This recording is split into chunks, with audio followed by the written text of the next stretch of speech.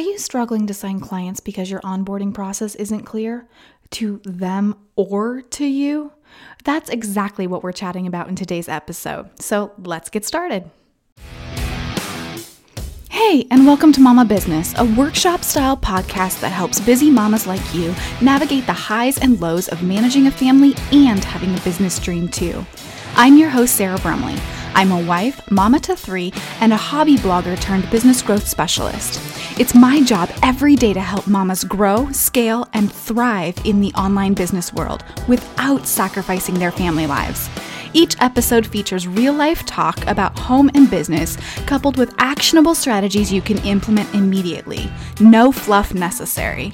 So, if you are ready to create a bigger impact at home and in business, you are in the right place. This is Mama Business. Before we jump into the meat and potatoes of this episode, I wanted to let you know that if you are struggling to launch or grow your own business, you don't have to go it alone. Brumley Marketing is here to help. We're a family-owned small business focused on helping other small businesses achieve their biggest dreams. We offer done-for-you services as well as DIY resources. Our goal is to help you get recognized online, increase engagement with your dream clients and customers, and ultimately make a bigger impact on your community and your wallet. To access our resources or to schedule a free consultation, head to brumleymarketing.com and let's get started. Hey there, Sarah Brumley from Brumley Marketing here, and I'm really excited that you're here with me today.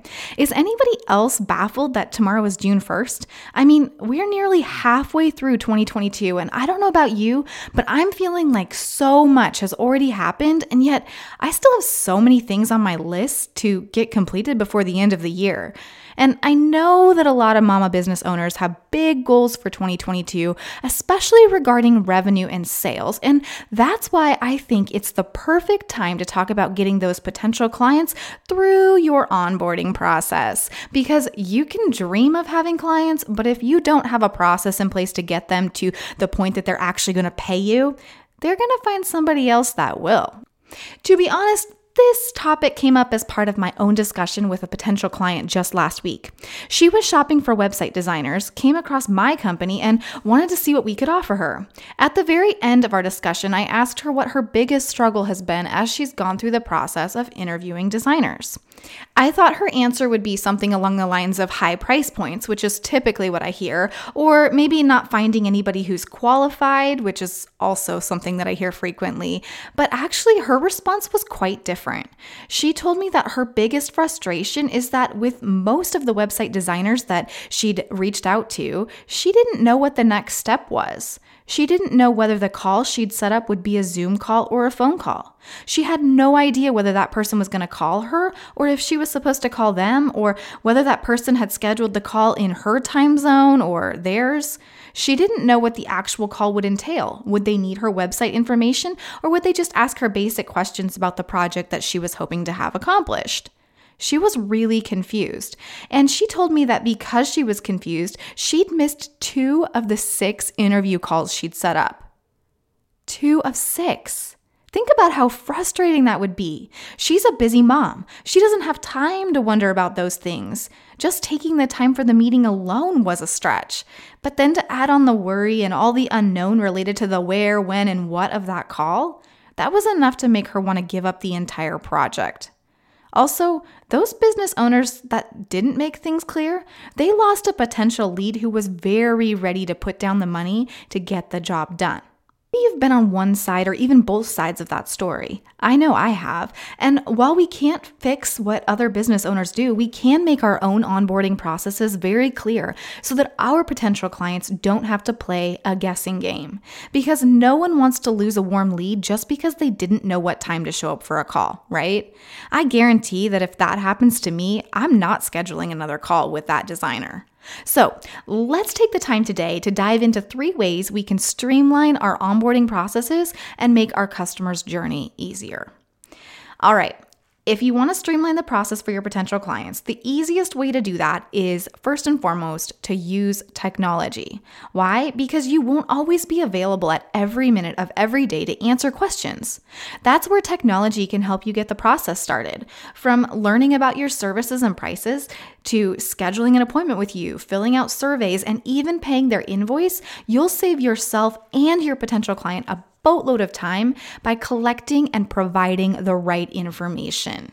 Now, before you switch off this podcast episode because you really don't like tech or setting up tech or maintaining tech or whatever it has to do with tech, let's just reassure you, okay? The tech platforms that I'm going to be talking about today are a one-time setup that allows me to reap the benefits for years to come, and that will be the same in your case as well.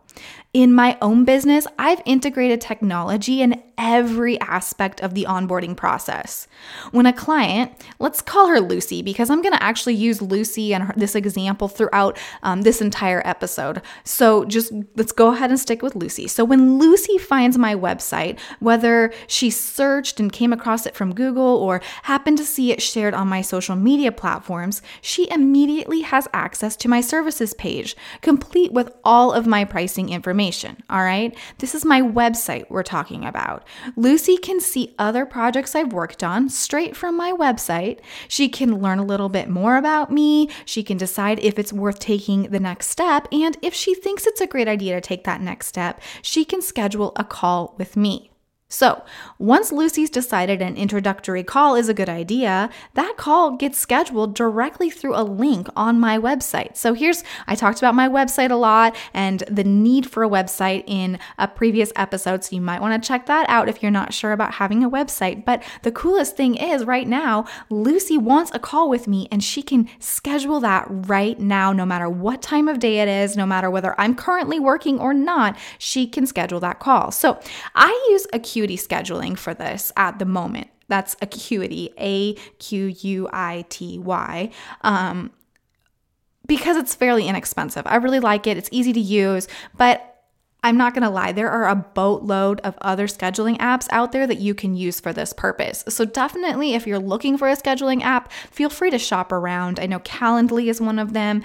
Dubsado is a really good, overall, it does invoicing and much other things. So there are a bunch of different ones you can use, but I prefer to use Acuity. All right. So Lucy schedules a meeting with me through that link. She picks a time that works for her in her own time zone. All right. So she's knowing that she's in Pacific time zone. She's picking a time in that time zone. And then she selects that meeting time. From there, she fills out a brief survey, which is all integrated through that scheduling app so that I can understand a little bit more about what she's looking for. Remember, I might not have talked to Lucy yet. All right. Lucy and I might be totally unfamiliar with one another. So I need to know a little bit more before I jump on a call with her. And that survey also helps, it helps me, but it also helps her narrow down whether my services fit her needs. As she's going through and she's selecting, hey, I want a website design, she's recognizing that Instagram isn't even an option. So if that's something that she really wants, she knows immediately, hey, this group, they don't offer that. So that's really cool, right? From that point, though, Lucy receives an email from me that states exactly what time she's meeting with me and that I will call her via the telephone number that she provided. Now, this email looks like it's coming from me, but this is not something that I am sending out manually. It's something that's set up so that all of the data is filled into the right spots in that email, and then that's being automatically sent to Lucy. So super cool. There's no guesswork involved. All Lucy has to do now is answer her phone when it rings at the scheduled time. It's easy as that. In my case, outside of the short form that I have my potential clients fill out, I don't need them to bring anything else to the meeting, but your business might be different. So you could definitely make it known that you need something else brought to the meeting, or you need to have access to something before that meeting, or whatever it is, so that there's no guesswork in that either. All right. Now, without utilizing my website and technology, this process might look a lot different. In fact, I know it will look a lot different. I'd probably have to go back and forth with Lucy multiple times via email, working to schedule an appointment with her. I'd have to know where she's located so that I can make sure the time is correct for both of us, and that leaves a ton of room for error and missed phone calls because time zones can be a little iffy. Anybody got Arizona state time or whatever they do, and they don't do daylight savings. I mean, it can be a mess, all right? Also, she might get on the phone with me, like if we haven't gone through that whole checklist and, the little form that she's filling out about her services. So she might jump on the phone with me only to realize that she really wanted Instagram marketing and I don't do that. Okay, so that can be really confusing, and it can definitely drag out the process and make it a lot more hands-on, a lot more time-consuming, and definitely not in the best interest of you or your potential client. The first way to streamline the onboarding process is to utilize technology, whether that's a website, a scheduling app, whatever it might be.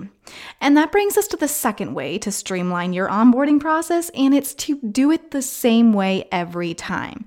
That means that you know ahead of time exactly what your operating procedures look like and are able to replicate that process for every single client.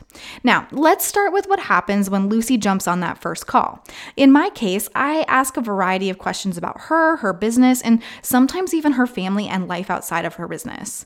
I share a little bit about my business practices and how things work when a client starts out with me, and I answer any and all questions she might have. It might not seem like a structured call, and that's totally the goal because I want to build relationships first and foremost. But the thing is that I actually have all of my questions written out ahead of time in a template that I copy and paste into a new client file so that I can take notes as I'm chatting with her. And that doesn't mean that I go down my list of questions, but it means that I know that I need the answers to all of those questions throughout my interview process with her. Once that call is finished, I let Lucy know that I'll be sending her an email that will include the estimate for services that she's asking for or I've recommended, as well as details from our call and next steps. Now, because I've made it a point to take notes into my template, I very easily just copy and paste that into my email, and she has all of the information about how to proceed if she chooses to go ahead with services. And I'm not joking, that email contains anything and everything she's going to need to know about how our process works and what I'll need for her in order to schedule her project. Truly, it's that simple. It gives Lucy, as the potential client, complete confidence in knowing the next steps to take, and it saves me a boatload of time. Why? Because I don't have to recreate the wheel each and every time a new client comes along. I copy, paste, change anything that doesn't apply, and then I let the potential client make that next move. As a mama business owner, I think this is so critical because you don't have time to waste, right? You need to get finished with that call, get the applicable information out, and then deal with other client work or get back to your family life. So do yourself and your potential clients a favor and set your onboarding process system up ahead of time so that you do it the exact same way each and every time. So the first way to streamline that onboarding process is to utilize technology, whether that's a website, a scheduling app, or whatever else you might need. And the second way is to do it the same way each and every time. And that brings us to the third thing, which is to ask for feedback. And this is something that a lot of business owners really struggle with. We've put the system in place and made it work for us, but we don't take into consideration how our potential clients see it, or how it comes across to them, right? And that's why I love to ask for feedback in all areas of my business. It allows me to make changes, even minor ones, to help make the client experience so much better. I think this is especially important when it comes to the onboarding process, and that's why I make it a point to ask for feedback even from the first call. Not only does it help me going forward, but my potential client knows that I'm interested in what they have to say, and I'm always looking for ways to improve their experience. So, what are some ways you can do this? Well, first, you can listen carefully to the things your potential client is saying. If she's worked with someone else in your industry, ask about the frustrations that she's had with that company, or take it a positive way and ask what they liked the most about working with that person or company. You can glean a lot from that.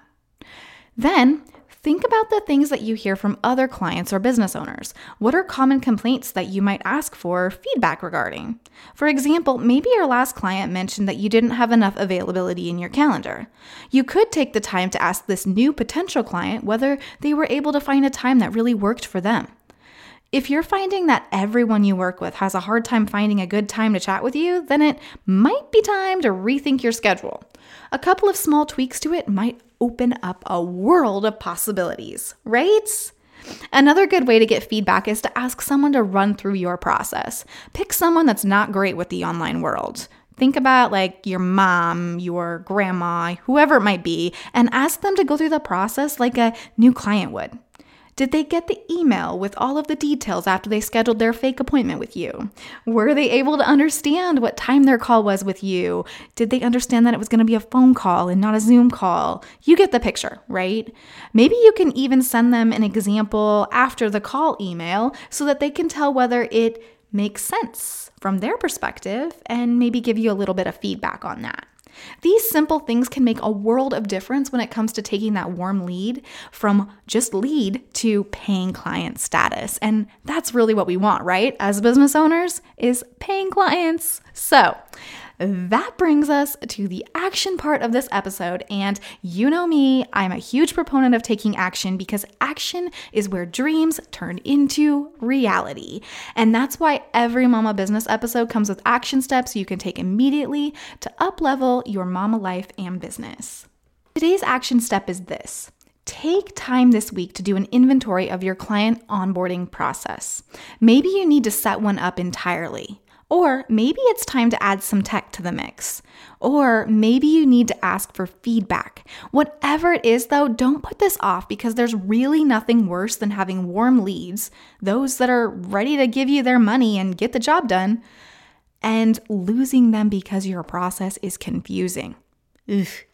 It just gives you like the EBGBs, right? Because you don't want to lose that. So make sure that it's a priority this week to do an inventory of that client onboarding process, all right? Now, I know from personal experience that I am much more likely to accomplish what I set out to do if I'm accountable to somebody. So I'd just like you to take a moment and DM me on Instagram. I'm at Sarah L. Brumley, and I would love to hear kind of a little bit about your onboarding process and any areas that you're struggling with, because it would be nice to be able to just, give you a little support and encouragement throughout the process, because I'm really here just cheering you on. That's the whole goal. Anyways, I look forward to chatting with you next week. Have an awesome day. Thank you so much for listening to this episode of Mama Business. If you liked the episode, please leave a review on the Apple Podcast app. It might seem like a little thing, but it makes a huge difference. And if you have any questions, want to request a podcast topic, or just want to connect, you can find me over on Instagram at Sarah L. Brumley. Remember, it is possible to have your family and your business dream too, as long as you know what to do and when to do it. This is Mama Business.